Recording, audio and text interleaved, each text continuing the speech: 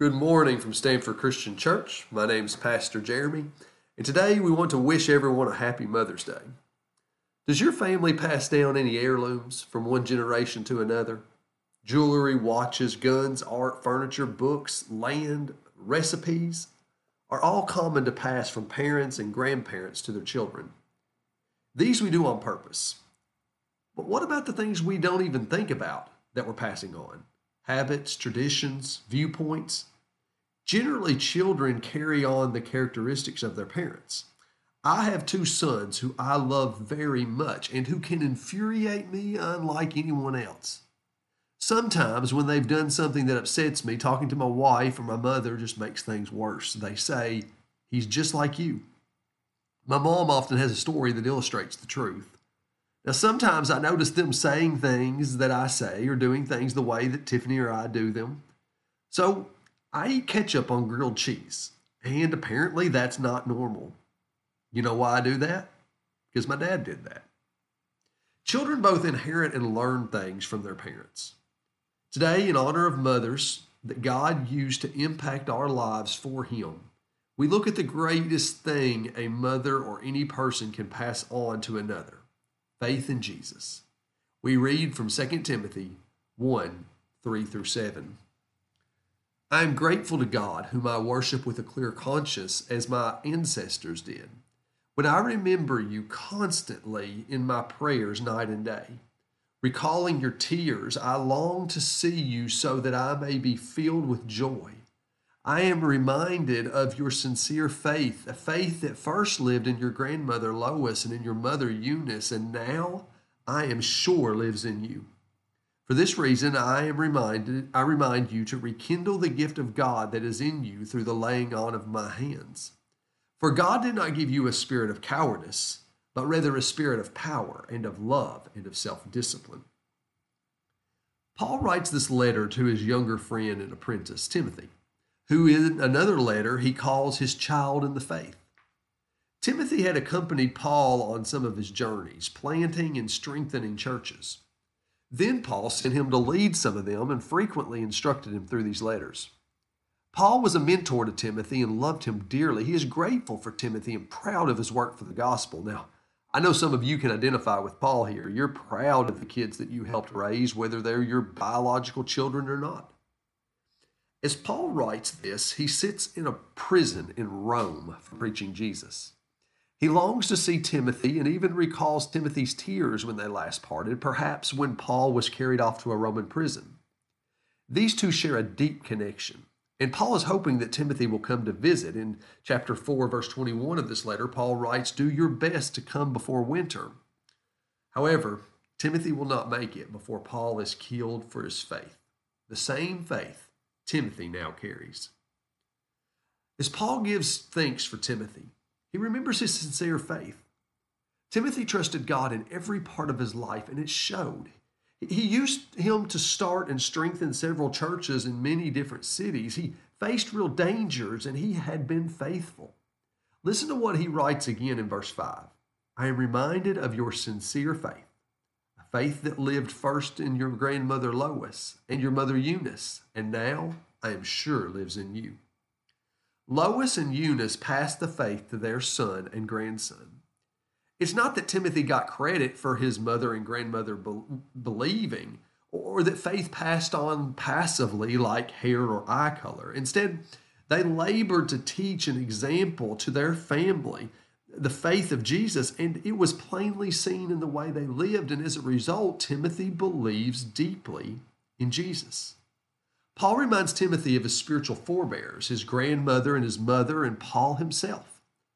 Today, my goal is to remind you to give thanks for those who impacted you and urge you to pour Jesus into other people, especially young people. We visit this topic today because it is Mother's Day, but it is a charge to all of us. Invest in people, especially young people. While the responsibility of discipling young people starts with parents and grandparents, it doesn't end there. Paul, as a non-family mentor, played a role in growing Timothy's faith. Aunts, uncles, neighbors, teachers, coaches, friends, there are all sorts of different relations that invest in raising our young people.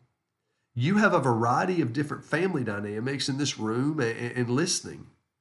Step parents, single parents, split homes, and people with no children at all. No matter what your dynamic, know that God has a unique role for you to play in pouring Jesus into the lives of other people. In verse 6, Paul writes, "For this reason I remind you to rekindle the gift of God that is within you through the laying on of my hands. For God did not give you a spirit of cowardice, but rather a spirit of power and of love and of self-discipline."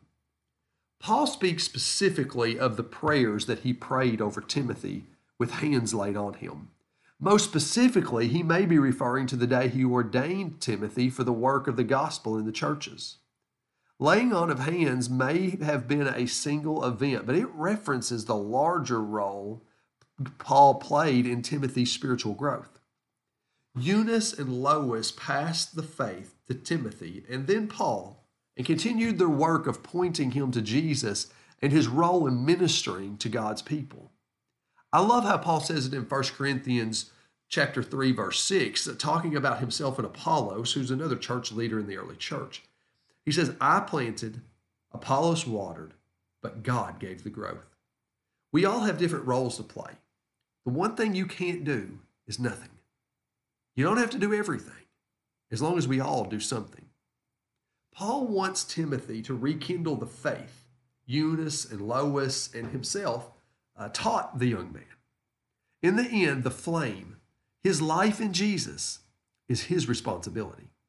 Paul doesn't address Lois and Eunice to rekindle Timothy. It is his choice. Listen closely because this is important. We are responsible for how we invest in our children. They are responsible for what they do with it. For some listening today, you need to take responsibility of your own faith. It was shared with you from someone else, but that's it. You're simply warmed by someone else's fire. Your faith has grown colder. Maybe it never burned in the first place. Take responsibility for your faith and your relationship with Jesus, and don't settle for a second-hand relationship with Jesus. Take responsibility for yourself and hear Paul's word. Rekindle your faith and enjoy its heat and light and spread it to others. An untended fire eventually becomes smoldering ash. Honor your mothers and your spiritual parents, whether blood related or not, by tending the flame and fanning it and feeding the faith in your life through spiritual disciplines like prayer and Bible study and gathering with the church. Paul goes on to tell us why the benefit of rekindling the results of a faith in our lives.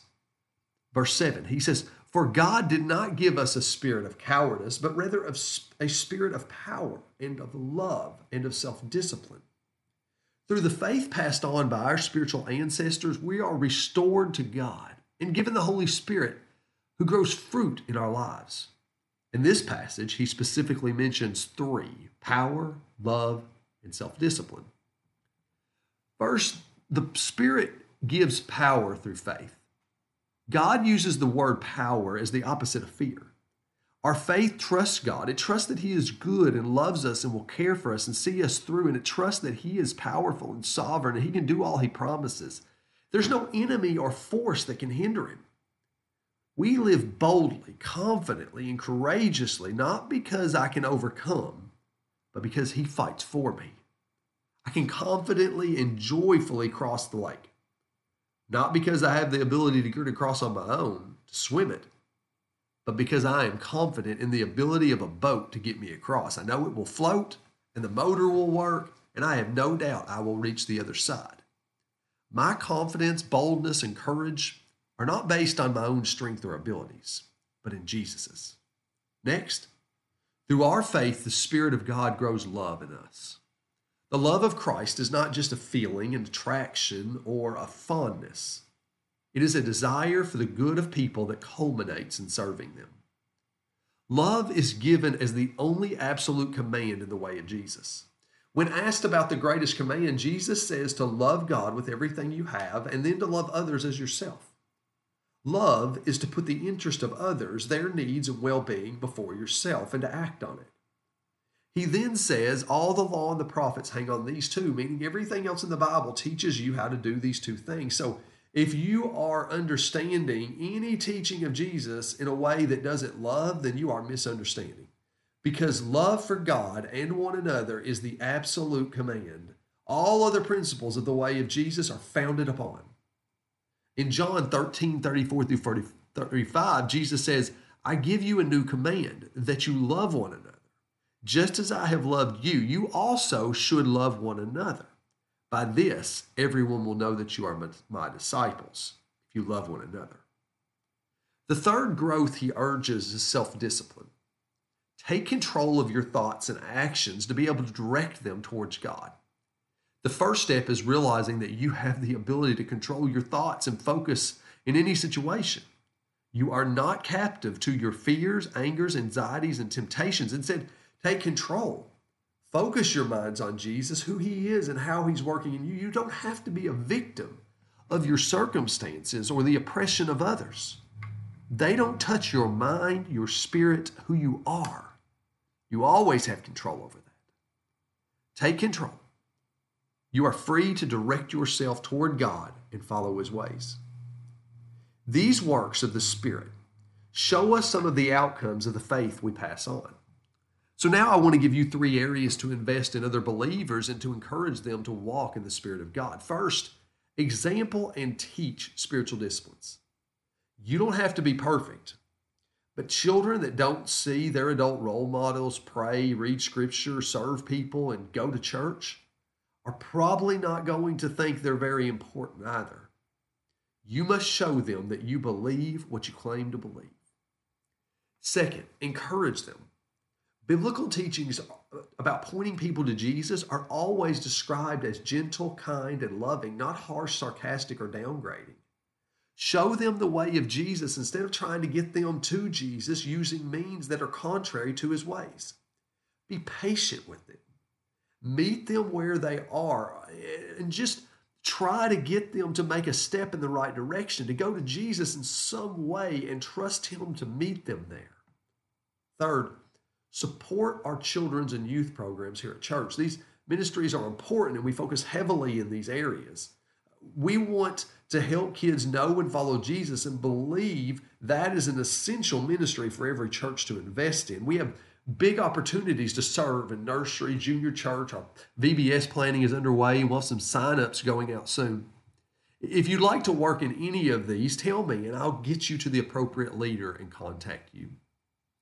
Today, I want to conclude with the teaching of the psalmist to God's people concerning their children. Psalm 78, starting in verse 1. Give ear, O my people, to my teaching. Incline your ears to the words of my mouth. I will open my mouth in parable. I will utter dark sayings from of old, things that we have heard and known that our ancestors have told us. We will not hide them from their children. We will tell to the coming generation the glorious deeds of the Lord and his might and the wonders that he has done. He established a decree in Jacob and appointed the law in Israel, which he commanded our ancestors to teach to their children, that the next generation might know them, the children yet unborn, and rise up and tell them to their children, so that they should set their hope in God and not forget the works of God, but keep his commandments. Thank you so much for listening to Stanford Christian Church today. Once again, my name is Pastor Jeremy. I want to encourage you to visit our website, www.stanfordchristianchurch.com. There you can click on the Contact Us tab and let us know you're listening, how we can pray for you and serve you. You can also click on the Give to be able to give to our ministry and support what we do. You can also find out about next steps, about how you can better serve Jesus and specifically those spiritual disciplines. The other thing you can click on is the first time.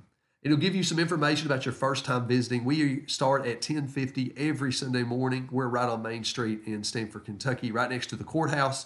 And we would love to see you any Sunday at 10:50 a.m. Also, mark down on your calendar, we will have our Vacation Bible School this coming summer, June 20th through the 23rd.